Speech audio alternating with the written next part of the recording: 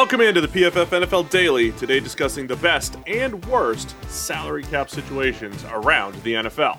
It's all brought to you by DraftKings. Download the DraftKings Sportsbook app now and use promo code PFF to get your shot to turn $1 into $100 when you bet on any team to hit a three-pointer in any basketball game this week. That's promo code PFF for new customers to get a shot at 100-1 odds on any basketball team to hit a three-point shot. Only at DraftKings Sportsbook. Must be 21 or older, New Jersey, Indiana, Michigan, or Virginia only. Restrictions apply. See DraftKings.com/sportsbook for details. Gambling problem? Call 1-800-GAMBLER or in Indiana, 1-800-9-WITH-IT or in Virginia, 888-532-3500. All right, Sam, free agency right around the corner, so let's take a look at all of the cap situations at the top and the bottom end of the spectrum. Let's start with the best salary cap situations right now using our friends over at Over the Cap. Who you got at the top? It's an interesting group. There's a lot of teams that are rebuilding, and those are the teams you expect to be at the top. The Jags have the most cap space in the NFL. The Jets are number 3. They're right up there.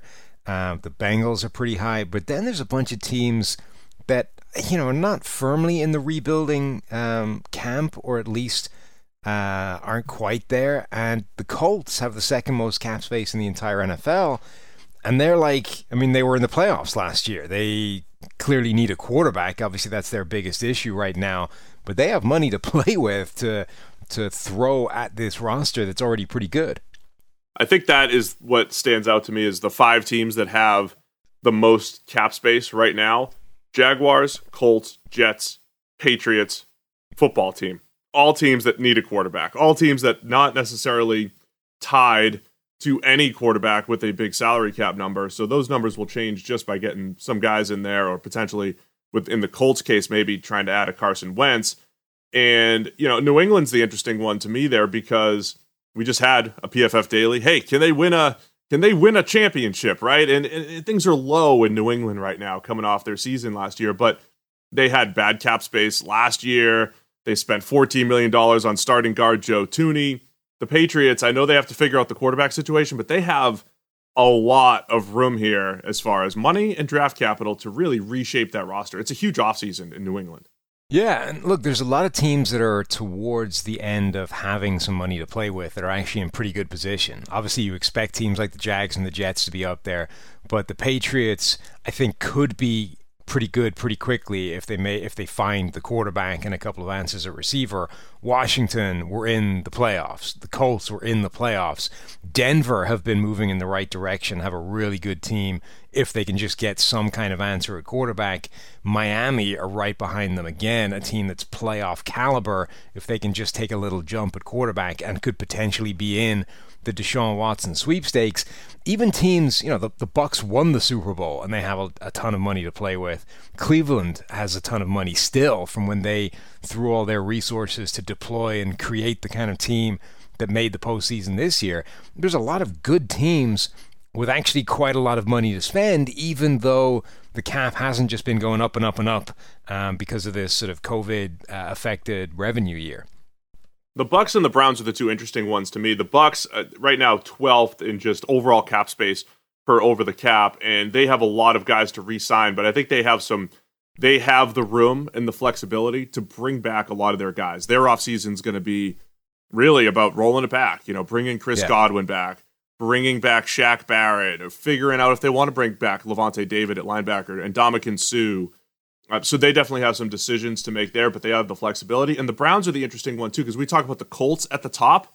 Colts were at the top last year as well, and they didn't go crazy spending. They had Phillip Rivers lose them, but the Browns were near the top the last couple years, and they spent a little money the last couple years, got to the playoffs, but still sitting there with a pretty solid cap situation. And as you said, they just made the playoffs. Well, the Colts effectively had to trade for DeForest Buckner and hand him a monster contract just to hit the spending floor last season. That's how much salary cap space they had. They're still right up there in terms of some of the most cap space in the NFL. So they're a kind of fascinating team in terms of how they've been building this thing. All right, let's go to the other end. And quoting our good friend Brad Spielberger, the cap expert over here at PFF, when we ran these team names by him, he said, okay, the Saints, Eagles, Steelers, and Falcons are in a league of their own, is his quote. when it comes to being at the bottom end of the league. I think we all know about the Saints on paper, $69 million over the salary cap, and a lot of good players that maybe won't be back in New Orleans next year. Yeah, I mean, the Saints are always at the bottom of this list in terms of least cap space. They have so little cap space that they obviously have negative cap space at this point until deals are done.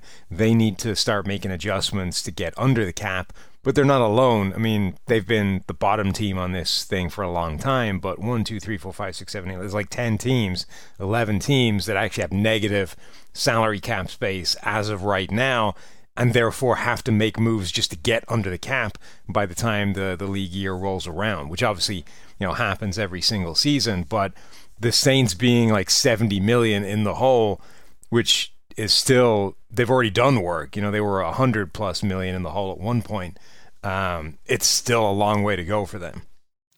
Let's discuss the Steelers a little bit. GM Kevin Colbert came out in an interview this week talking about, hey, we got to rethink some stuff with Big Ben. We want to bring him back. We might need to restructure, and essentially hinting at something needs to be done. And why is that? Because Big Ben is slated to have a cap number of over $41 million for next season, and he's coming off his worst PFF grade since 2006. So, the Steelers know there's got to be some sort of restructure. Maybe they get into the void year territory like the Saints have done with Drew Brees. The Steelers are in rough territory with Big Ben making a ton of money, Joe Hayden, Stephon Tuitt, Cameron Hayward, and they just lost Marquise Pouncey potentially to retirement, which helps a little bit, but a lot of players making at least $10 million on that team next year. And Roethlisberger is a similar kind of issue to Drew Brees in terms of right now, are they really going to help you win a Super Bowl? For years, they've been willing to carry the Saints have been willing to carry those sort of monster cap hits for Drew Brees because obviously he was playing at an incredible level and he was the guy that was going to bring you to a Super Bowl if you were going to get one. Ben Roethlisberger, the same thing. We saw the difference just between the Duck and Mason Rudolph combination and Ben Roethlisberger, even with Roethlisberger not playing anything like the way he's played in the past. But now the way he sort of tailed off, can you be confident that at that price, he's the guy that can get you to a championship in 2021 and beyond? And I don't know that that's true anymore. So the Steelers might actually be looking at this and not hoping he retires, but thinking that might be best for everybody involved. But they don't really have a succession plan. Yeah, just like the teams at the top of the list seem to have, essentially no quarterback plan or, money tied up. The teams at the bottom, as we mentioned, the Saints and the Steelers have money tied up in quarterbacks. But then also the Falcons and the Eagles. The Falcons tied to Matt Ryan. The Eagles tied to Carson Wentz, who they're trying to trade, and, his contract hasn't kicked in yet. So the Eagles feel like they're in this situation, though, because they built to peak around their Super Bowl. And then they tried to maintain. And you can only hold on for so long. And the Eagles are starting to feel what, essentially was, hey, they made a Super Bowl run, and now it's coming back to bite. Yeah, I mean, anytime you're in a situation where you have a quarterback on a big money contract and he has not been working out recently, you've got some problems. And that really encompasses basically almost everybody at the bottom end of this. The Saints, we just talked about Brees declining, the Eagles with Carson Wentz falling off a cliff, Falcons with Matt Ryan, it's probably not the case actually. Steelers, Rams, Jared Goff didn't work out. It's just this list of quarterbacks like that. And then you get to the Kansas City Chiefs, who are probably experiencing the first year of crunch that's going to become, a yearly occurrence for them with the Patrick Mahomes contract. It's not that it's, terribly onerous, but it's going to be something that at least squeezes their cap every single year he's there. Yeah, the Chiefs are going to be just a fascinating case in the coming years because, hey, you got the foundational piece. They did what they could, to bring Chris Jones back and to get those big pieces there, but what are they going to do around Mahomes for the rest of his career? It's going to be one of the stories of the seasons, every single season. And then circling back to the Falcons really quick, they're interesting at number 4. I don't think they need to go quarterback, but I think they're going to start looking to the future at quarterback. And how do you move on? Do you move on from Matt Ryan? He's going to make over 40 from a cap number standpoint this coming season. They have 4 players over 20 million for cap numbers this year. Matt Ryan, Julio Jones, Grady Jarrett and Jake Matthews. So the Falcons will be interesting to see just how much the new regime tries to make that into a completely reshaped roster starting this offseason. Yeah, the Falcons are an interesting team for a while going forward now. All right, so there you go. It's the best and worst cap situations around the NFL. Be sure to go to pff.com. We've got all of our free agent coverage there, including our top 150 list, which is going to be top 200 by next week.